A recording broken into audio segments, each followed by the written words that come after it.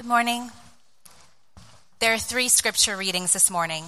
The first is from the book of 2 Samuel. After the death of Saul, David returned from his victory over the Amalekites and spent 2 days in Ziklag. On the 3rd day, a man arrived from Saul's army camp. He had torn his clothes and put dirt on his head to show that he was in mourning. He fell to the ground before David in deep respect. "Where have you come from?" David asked. "I escaped from the Israelite camp," the man replied. "What happened?" David demanded. "Tell me how the battle went." The man replied, "Our entire army fled from the battle.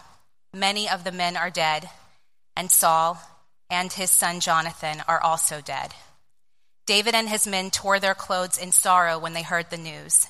They mourned and wept and fasted all day for Saul and his son Jonathan, and for the Lord's army and the nation of Israel, because they had died by the sword that day.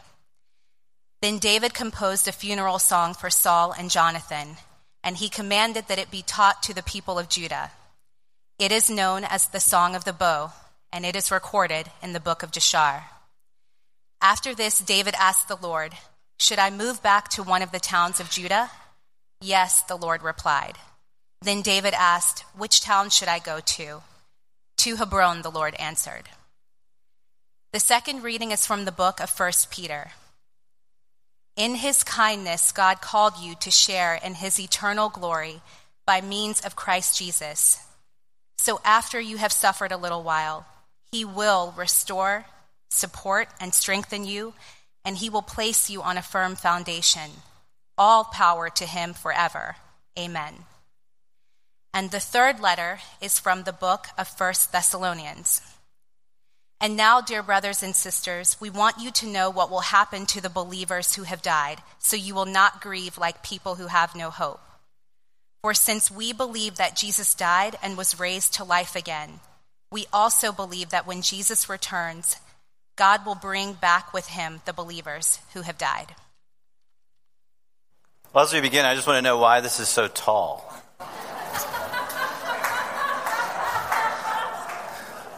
That's an inside joke. I apologize to those of you who are new. This morning, as Ryan said, we're going to talk about Christianity's approach to grief and loss. And the subtitle is Grieving with Hope. That is our way of dealing with loss, grieving with hope. And, just let's define our terms real quickly. Grieving is a technical term, really, for how we deal with loss in our lives. It's a friend recently said it's the way we metabolize hurt. It's the way we digest it and we process it and we move on from it. I like that. And loss is really, it's any kind of permanent end that we are forced to face. So we start with the losing a loved one when they die, and that's a permanent end. You don't come back. You don't reverse it. But there's all kinds of other losses. There's losses in our work lives. There's losses just as we go through the normal passage of time in our lives. If you have children and each successive stage, as they progress, there's progress and there's loss, and they're there together. Sometimes loss happens to us. Sometimes loss is something that we seem to be fairly responsible for because we make foolish choices or decisions. And sometimes it's murky. Why does loss come to us? Why does this end come to us? But loss always involves an end. And it's kind of, I guess, a full disclosure type of thing this morning. I want to share with you just briefly at the outset here that loss is something that's become an unwanted but very real part of my life over the last 6 to 8 years. And for the first 40 years of my life, I didn't really even think about it. I mean, my grandfather died when I was just outside of high school, and but this didn't strike me as that huge of a deal. And other than that, I mean, most of the things that I wanted to do or tried to do, I was able to do. And so 4 decades, just sort of plowing forward. But roughly 8 to 10 years ago, the beginning of 2007, we learned that my dad, who was kind of the glue in our family, one of my closest confidants and friends, we learned he had cancer, and he was diagnosed with cancer. And about that same time, my wife and I really began to openly wrestle with, was I in the right career for me after 16 years of education and working in it? Was this the right track? So those are two big things in our lives. And so, time progressed. 2010, my dad passed away, which was very, very hard. And the career track was kind of meandered for actually quite a while until I took the position that led us to come to New York. So it was just this very interesting time, different slices along the way, but lots of other different things. First child going to college, that's a big deal. And it's not just paying the bill. There's more to it than that. And then that same year, my mom sold our vacation home in Canada, which was like a place we always went to. That was kind of just reminded us that Dad wasn't here. And a good friend committed suicide that year, 2014. So it's kind of like I didn't really sign up for this, but it just seems like this is something that keeps coming up in my life. And I know it's true for you. I know that almost all of you have experienced some kind of loss, some kind of unwanted or unplanned, some irreversible end. Many of us have lost parents, even in the last few months, last year in this church. And so it's where we live. It's part of reality. And so this morning we're going to break this into 3 parts. And we're going to talk about cultural impediments to grieving. That's the first point, cultural impediments to grieving. Culture really doesn't set us up to do this well. And then we're going to talk about a redemptive grieving. As Ryan indicated, what does God have to say to us? What's it really look like to deal with loss with God? How can that work? And the third section is called the ends of grief. The ends, plural, of grief. So cultural impediments to grieving, redemptive grieving, and then the ends of grief. So we start with the cultural piece. Because our culture does not form us generally in such a way that we are prepared for loss and prepared to deal with it. There are exceptions, and some notable ones. Just recently, Sheryl Sandberg, the CEO of Facebook, in her commencement address at Berkeley, talked about losing her husband suddenly, about just a little over a year ago. She found him dead in the gym floor on a vacation. And it's the first time she's spoken publicly about it. And you can Google it. It's a great article, great piece, very honest about the experience of loss and grief and what that really looks like. And then there's another story that's kind of unfolded rather publicly. Paul Kalanithi and his wife, Lucy, have shared their story. Paul is no longer here. He passed away. But he was a neurosurgeon resident out in California. Lucy was too. They were both medical professionals. And several years ago, he was diagnosed with stage 4 cancer. And he wrote about his experience of facing his mortality. And there was a piece in the New Yorker about that a few months ago. And I don't know if there's a competition between the New Yorker and the Times, but Lucy wrote an op-ed for the Times called "Just Because My Marriage Ended," or "Just Because I'm a Widow Doesn't Mean My Marriage Is Ended." It's a very powerful piece. So every now and then, through all the noise and busyness around us, somebody talks about this. But it's very rare. It's very rare. We just don't want to go there. And there's some cultural reasons why that is. Some of it has to do with where it came from. And North American culture is kind of maybe unduly shaped by Northern European culture. As many of you know, the Dutch settled this island several centuries ago, 4 centuries ago almost. And the Dutch aren't really not known for being emotive. No offense if you're Dutch. I'm a quarter Dutch, so I'm right there. Then the English took over, and they're known for the stiff upper lip, right? So this is not going in a direction of emotional wholeness at all. And a lot of Eastern Asian cultures are the same way. You just paint on a face of everything is fine. You just forge ahead. You don't emote, particularly negative emotions like sadness or pain. If you've ever watched a video, and maybe this is the culture you come from possibly here as well, but if you've ever watched a video of a funeral in the Middle East, it's very different than a funeral in Manhattan. People wear black. Well, I guess people wear black here too, right, all the time. But people, they cover, the women cover them. That wasn't, strike that from the record. People here are very stoic. People in that culture wail. They literally wail, and they cry, and it's a week or a month-long process. And, we want to get it over in a couple hours and get to the buffet. That's the way we deal with it. And it's very, very different But it's the kind of even if you're not from a Northern European culture or an Eastern Asian culture, this is a place that really has been shaped by that. So we have a culture impediment there in terms of kind of our national history. There's a second issue, and that is here, we just don't have time to grieve, right? Who's got time for that? Who's got time to stop and think and to feel and to cry and to really enter in to the pain of loss? As many of you know, Matt Scogan, one of our pastors here, lost his mother a month or so ago. And Matt and I were corresponding about this sermon and this topic, and he didn't say that anyone said this to him.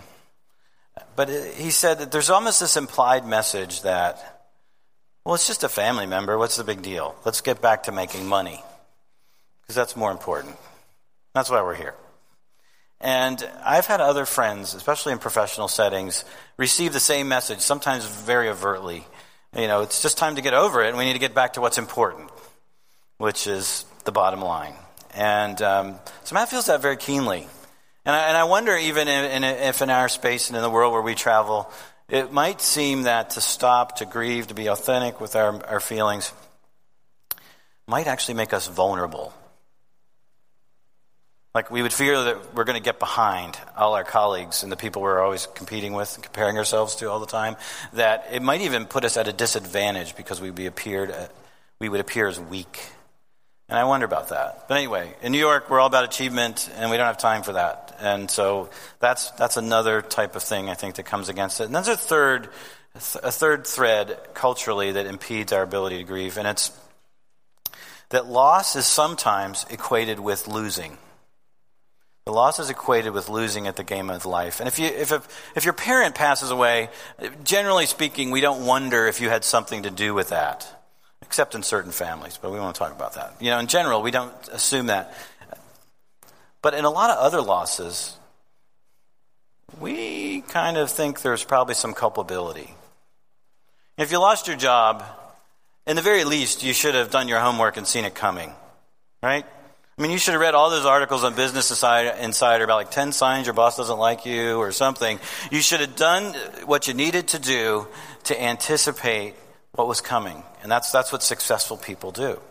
And, if your kids go off the rails and they're not successful, it means that somehow as a parent, you must not have been successful. Paul Kalanithi, the gentleman that died of cancer, he had lung cancer. So what's your first assumption about somebody that has lung cancer? They must have been a smoker. He wasn't, but we just assume that. So loss and losing get conflated sometimes in our collective imagination because we just want to win at life. And there's an implicit and explicit message that we're bombarded with all the time that if you just get the right intel and you just do the right execution, you will have a good life and you're not going to experience loss. Unfortunately, sometimes that whole mindset is Christianized.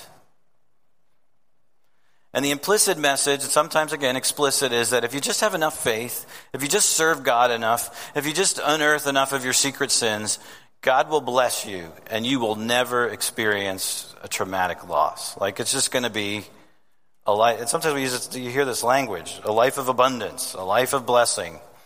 And the sort of subtle expectation is not a life of suffering and confusing wrong turns and struggle. So whether it's inside or outside the church, our culture does not set us up to grieve. It really doesn't. And maybe a few of you have had you lived in a family where you were taught how to do this, or you've spent some time with a great therapist that helped you work through it. But overall, our culture, whether it's a Christian culture or not, doesn't really set us up to face the reality of loss and grow through it. But Christianity does. Biblically rooted, authentically practiced Christianity really does. And we're going to look at a story that exemplifies that this morning. And it's actually a story from the Old Testament. And it's a story of about a guy named David. So we have this cultural impediment to loss. That was the first part. Now we move on to redemptive grieving and the story of David. So David is perhaps the most famous and most dominating figure of the whole first section of the Bible. Christians, we divide the Bible into two parts: the Old Testament or the First Testament, and then the New Covenant or New Testament. And the Old Testament, which is also the Jewish scriptures, there's one figure that figures more prominently than any other, and it's David. There's more passages written about him or by him than anyone else. Almost every Sunday when we have a call to worship here, it's taken from one of his prayers, which are called the Psalms. And so he looms large. He was a Renaissance man. He was a warrior. He was a poet. He's made most famous for his confrontation with a giant named Goliath. Most recently, thanks to Malcolm Gladwell and his book by that title. But that's David. And the passage that Jasmine read for us zooms in on an event that took place in David's journey, in David's life, well after Goliath. And I just want to fill you in a little bit on the backstory. So right before the David and Goliath incident, David had an experience where a man of God indicated that someday he would be king. His destiny is declared.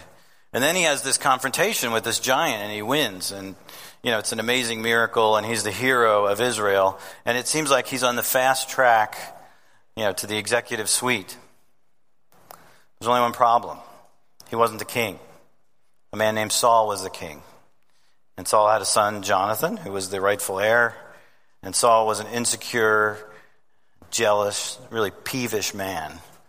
And he decides that the best thing to do with this David, who is rising in prominence, is to be rid of him.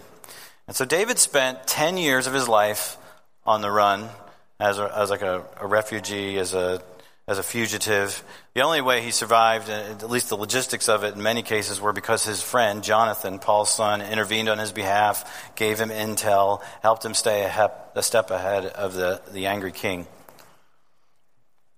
So David is in exile when we join this story this morning. And the first thing that he hears about is that there's been a huge battle, and Saul, the king, and Jonathan, his son, have been killed. And we might think that he would be elated, he would be relieved, and that he would just be, calling the council together and taking the throne. And that's not at all what he does. He stops right there. And he models for us what I think is a very biblical pattern of Jesus. It was a pattern that Jesus modeled as well in his followers of grief and grieving. And I call it redemptive grieving. And the first thing he does, the first part of redemptive grieving, is he feels the pain.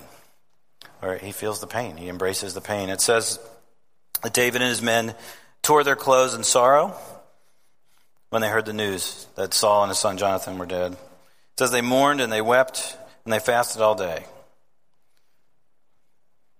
For Saul and his son Jonathan, for the Lord's army and their country. They just stopped and wept. They stopped and felt it. Again, this is part of their culture, but some of us would say that the reason why God embedded his truth in this culture is because it shows us something we need to learn. And that's that the first reaction that we should have to a terrible loss is to stop and just let ourselves feel it. Just stop and let ourselves embrace the pain. I would imagine most of you have had the experience where you feel choked up and you're about to cry and you've stopped yourself. Right? You know what that's like. They didn't do that. They didn't put the brakes on. They let the feelings roll. Feelings only last for 30 seconds to 5 minutes. That's it. So we don't need to be as scared of it as we are.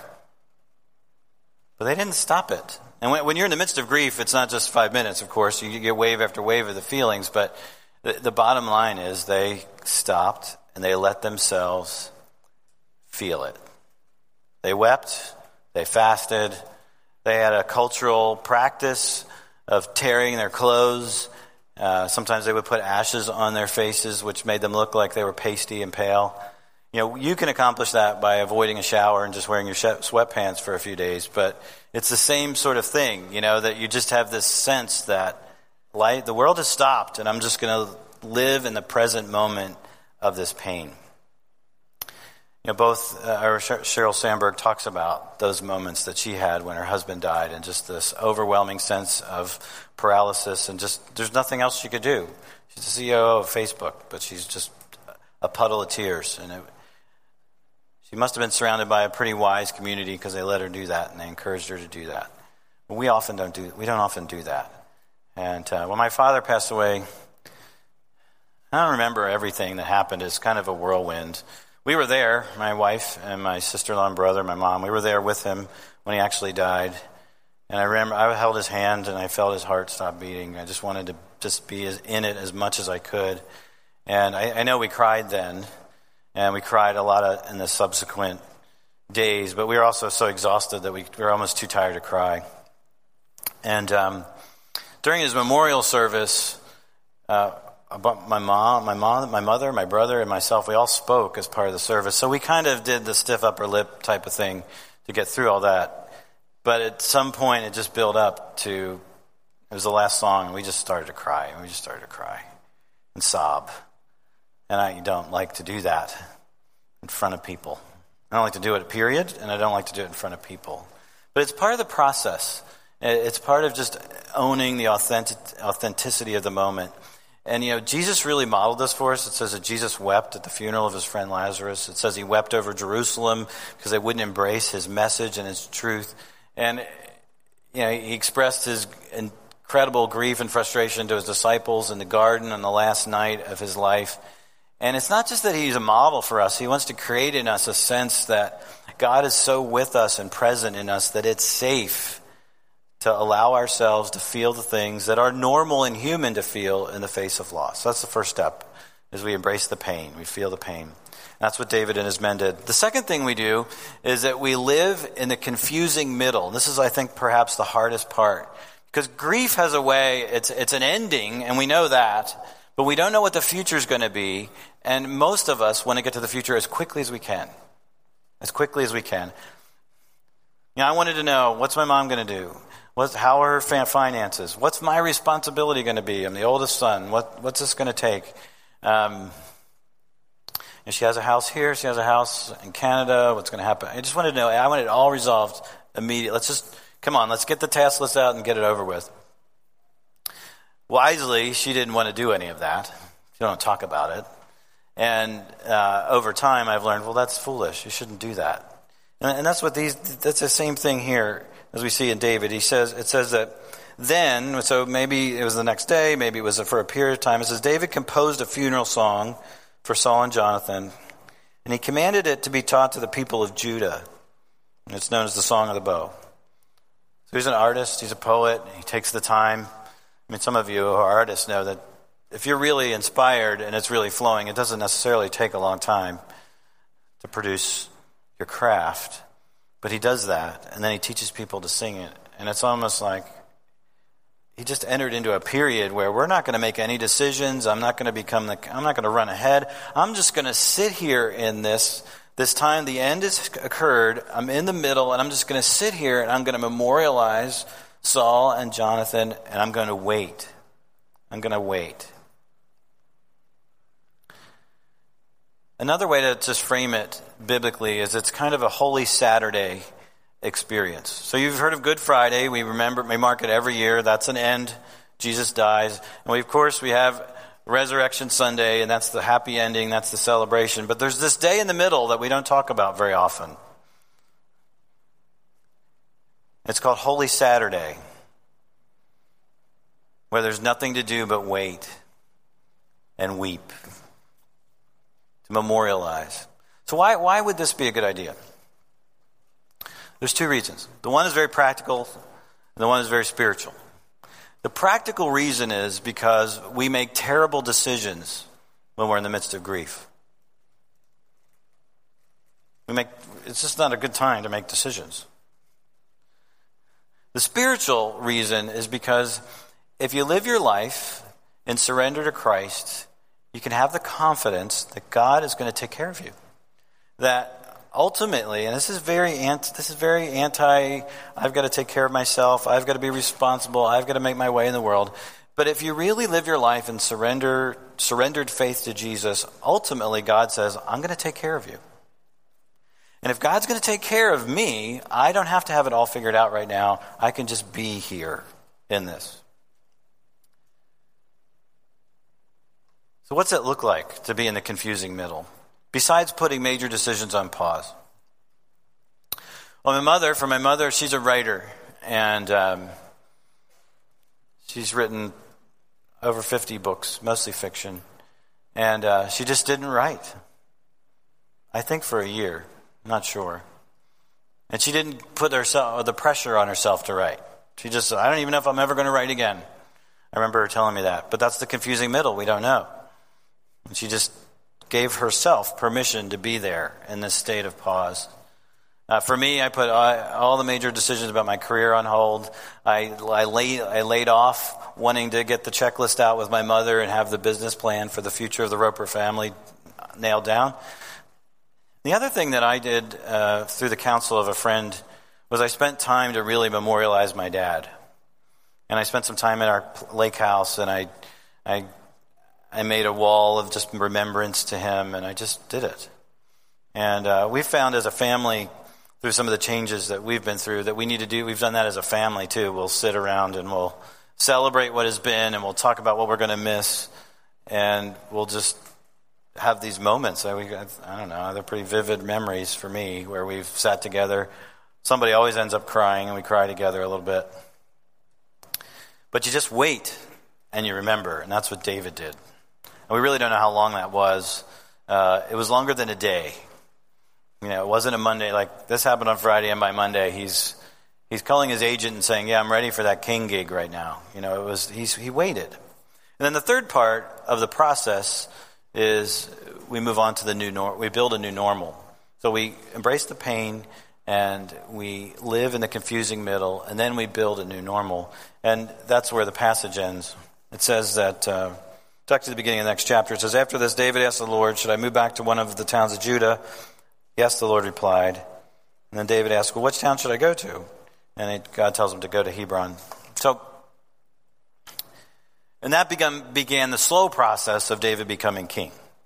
But he did move on. He did get back to, well, not back, but he moved on to a new normal. He did begin to act and to move forward after he had taken this time out to feel his pain and to live in the middle and be confused and just displaced and not know where what was happening.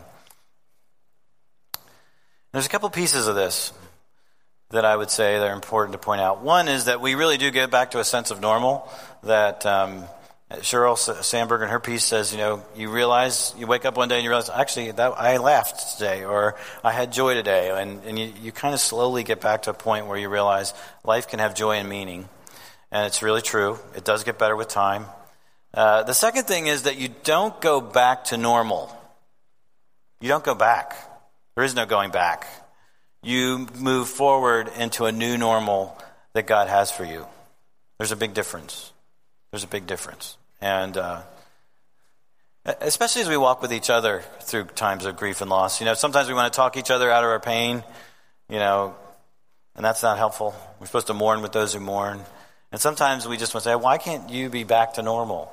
Well, when you go through a loss, you're not going to go back to normal. You're going to move ahead to a new life that is going to have some vestiges of the old, and it's going to have some new things about it. It's going to be different. We're never the same when we go through significant periods of loss. And my mom, for her, she actually did start to write again. And I think one of the first things she wrote was a book about being a widow called The Widow's Journey. And there's a few copies out here put out there. Just if you have a parent who's lost their spouse, or you want to understand them or give it to them, feel free to take it. But so for her, this is a kind of a new space, and she's leaned into it, and it's kind of interesting. And I think when I look at our family, it's taken years, but we've all my brother and I have settled into very different and interesting lanes as time has gone by. But it takes time to get back to normal, and I said it wrong. You don't get back to normal. You get back to a sense of normal, but it's different than before. So that's a process. That's a redemptive process of grieving. We feel it, we wait in the confusion, and then we start to build a new normal. That's what David did. It's that death, waiting, resurrection pattern we see in Jesus. And that's the idea of redemptive grieving. But what's the third thing I wanted to talk about, because that's the grieving with hope, is what are the ends of grief? And we heard two passages this morning. And one addresses the near-term end of grief, and one addresses the long-term end of grief. So the first one's from Peter. He was Jesus' kind of right-hand man, and he writes to Christians who are suffering, who are vulnerable, who are losing property, losing standing, some of them even losing their lives. He writes that, in his kindness, God has called you to share his eternal glory by means of Christ. So after you have suffered a little while, he will restore, support, and strengthen you, and he'll place you on a firm foundation. Peter's saying it's temporary, and you're going to end up better on the other side. When we do our lives with God, no suffering is ever wasted. Ever. It's never, even if it was our fault, we just completely miscalculated or did something foolish, no suffering is ever wasted. And in the near term, it's not going to be forever. It's going to change. Things are going to change, and you're going to be more solid in your standing in life and with God than you were before. Now, you wouldn't choose it, but there's a lot of things in our lives we don't get to choose. But with God, we can have a sense of where the outcome is. And so in the near term, there's this promise. It's only going to be for a little while. God himself, not just finding yourself and finding strength in yourself, God himself will restore you, support you, and strengthen you. He's going to place you on a firm foundation. And then the second end of grief is the long-term end. You know, Christianity has an explanation for where this whole experience of pain and loss comes from. We did not talk about that this morning, but we do have an explanation for it. And we also have an explanation for where grief and loss end, where they end.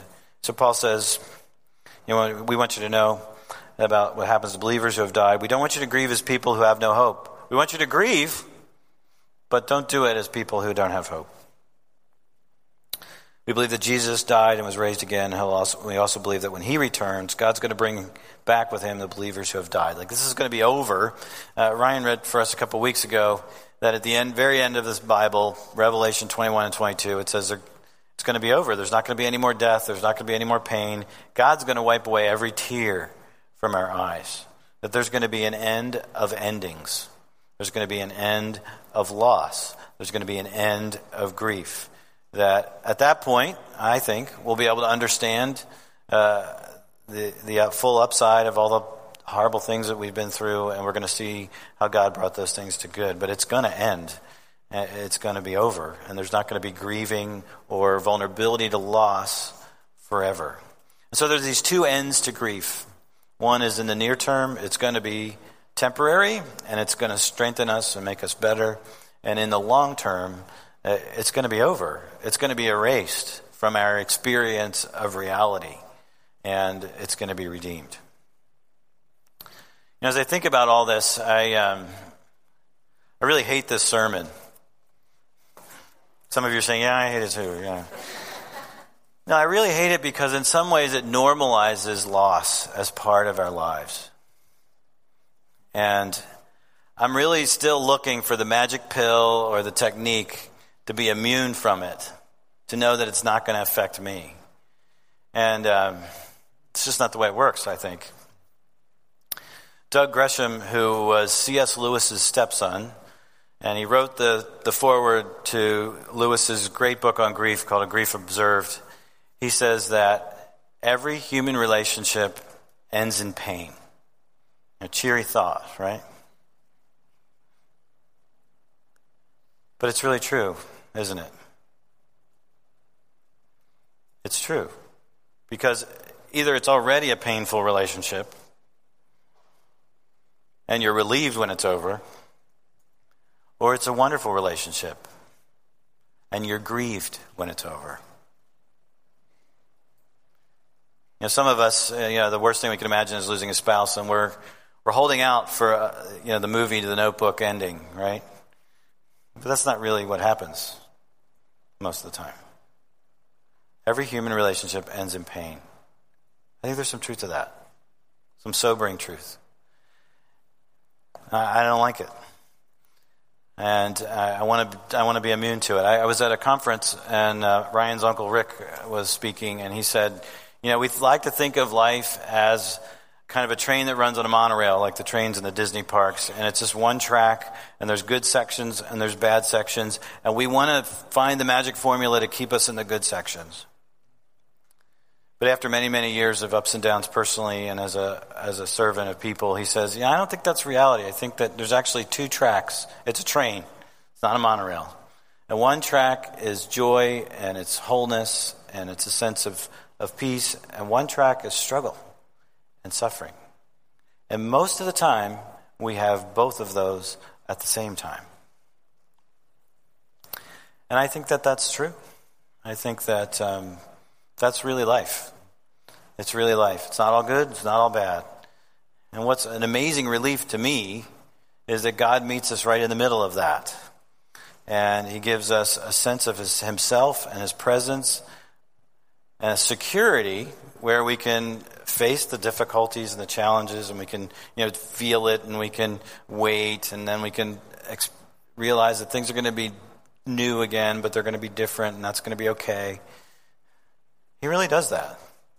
And along the way, we have other moments where we just think, this little slice of my life is way better than I ever could have imagined, and way better than I definitely deserve.